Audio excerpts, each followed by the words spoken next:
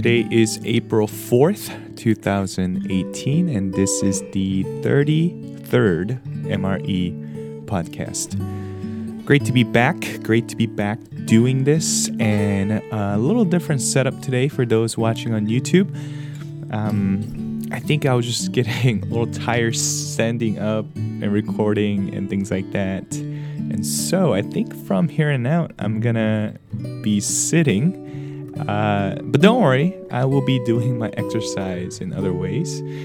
But last week was wonderful to start the Good Friday and Easter weekend with reading through the book of Philippians. So if you haven't heard that episode where we live stream just reading through the whole book on Friday mornings, and so that'd be great for you to check in, because this week we're gonna be looking into the book of Philippians, especially chapter 4.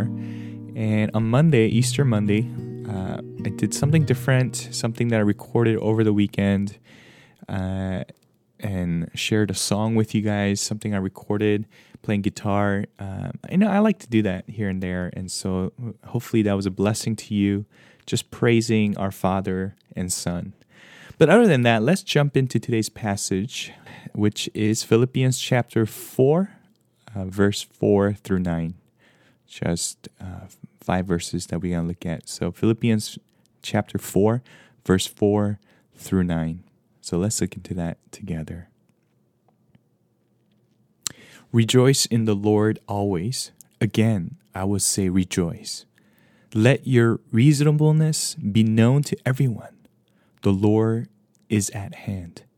Do not be anxious about anything, but in everything, by prayer and supplication with thanksgiving, let your requests be made known to God. And the peace of God, which surpasses all understanding, will guard your hearts and your minds in Christ Jesus. Finally, brothers, whatever is true, whatever is honorable, whatever is just, whatever is pure, whatever is lovely, whatever is commendable, if there is any excellence, if there's anything worthy of praise, think about these things.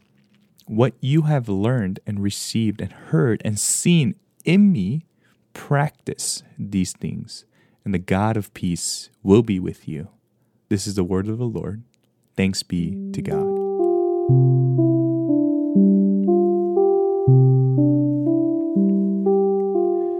What do you do when you're anxious about something? When you're worried about something? When it's hard to rejoice? When it's hard for you to even sense the peace of God? What do you do? Today's text actually speaks about what you should do when you're in that season, in that circumstance, in that situation where there's anxiety in your heart, where there is thoughts are not just healthy for your mental state. What do you do in those moments? And often, I think this verse or this passage is so taken out of context and put in a way that it's it's not right. And so something that I have noticed this time, even though it's a familiar passage, something I noticed is that it doesn't say that the peace of God will be with you when you pray those things, when you pray and make supplication or petition with thanksgiving, and you let requests be known to God. It doesn't say that actually you're just gonna sense this peace right away. But rather, it says that in verse 7, the peace of God, and it describes what that peace is. It says, which surpasses all understanding, right? This is what we want. It doesn't say it will be with us, but what does it say actually in verse 7? It says, will guard your hearts and your minds in Christ Jesus. And so this is where I want to kind of expound on what this peace of God is. It's not what the world offers. I think when we hear the word peace, often we immediately think about tranquility or think about a sense of nothingness, a meditation of some sort where it's just silent and you feel that there are no worries, there are no anxiety, and there are just nothingness of like pure relaxation or something.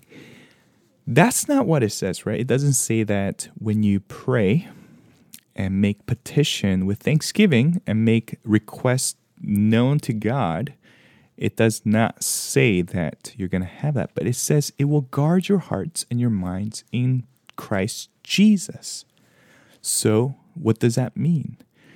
It really means that it's going to protect your hearts and minds from wandering away from the truth and away from Christ Jesus.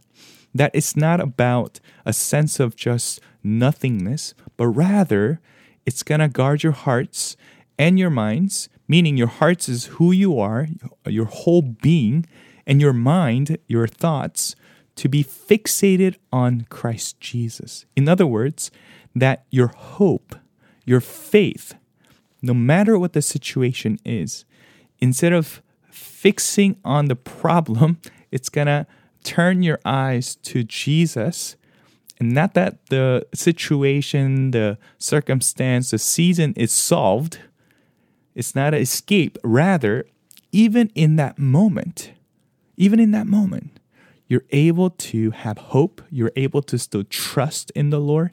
You're able to have joy because you know that at the end of the day, that God is good and that Jesus is active and living and taking care of the situation.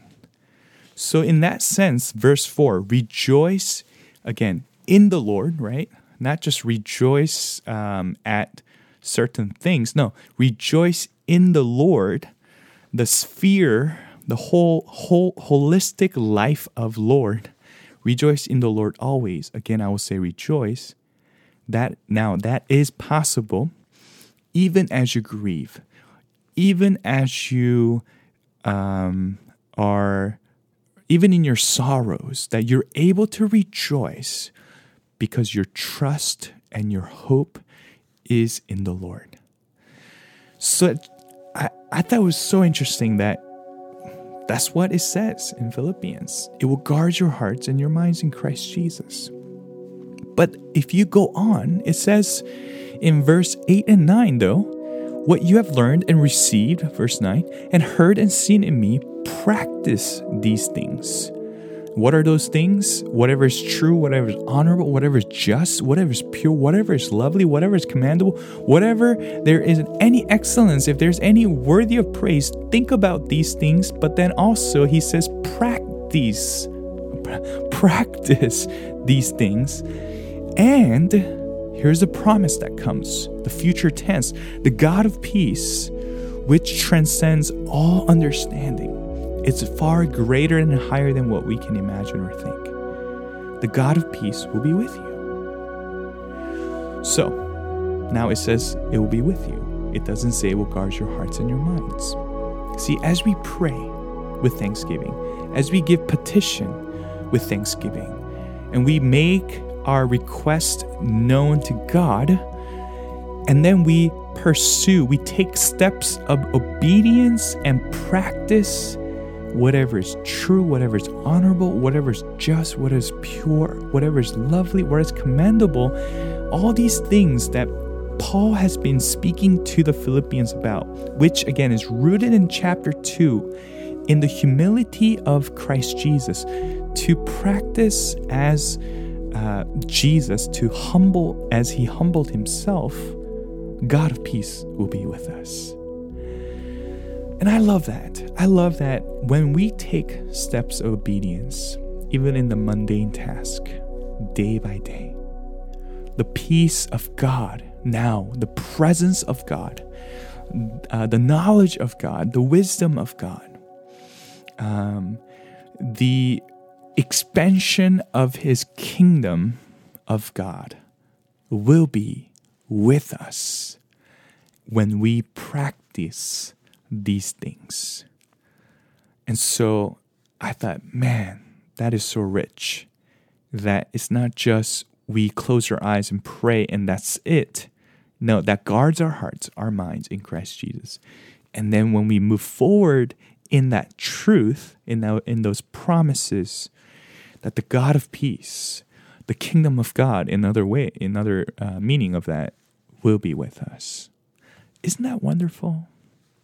So again, my question to you this day is, how are you responding to your anxieties? How are you responding to your worries? What are ways that you're taking time to pray through those things with thanksgiving?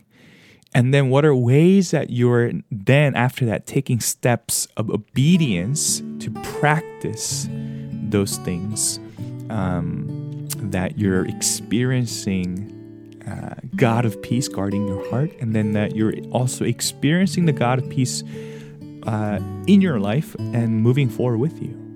So that's my question to you. And with that, let me close us in prayer.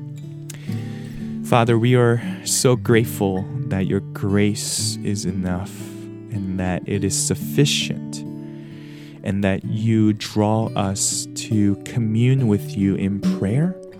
And then you, as we draw near to you and receive from you, you send us out to practice these things, to experience your peace, your comfort, your joy, and to truly experience that you're a living God. So help us to not just stop at guarding our hearts and minds, but Lord, help us to move forward step by step in your presence as we take steps of obedience and faith.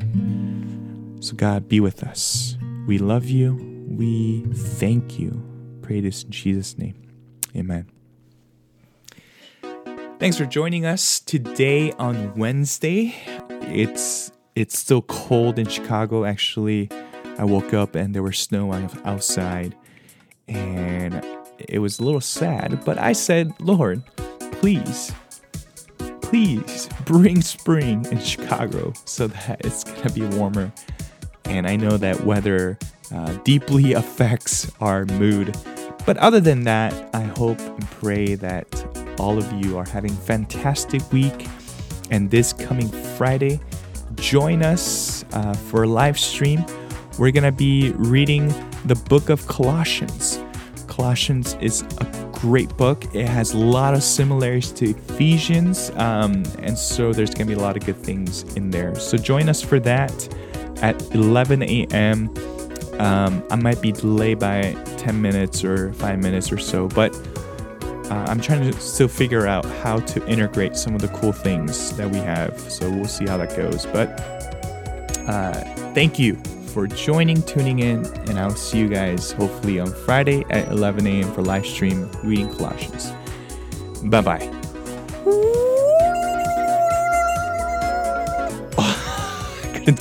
I couldn't do it. It's too far. Yeah.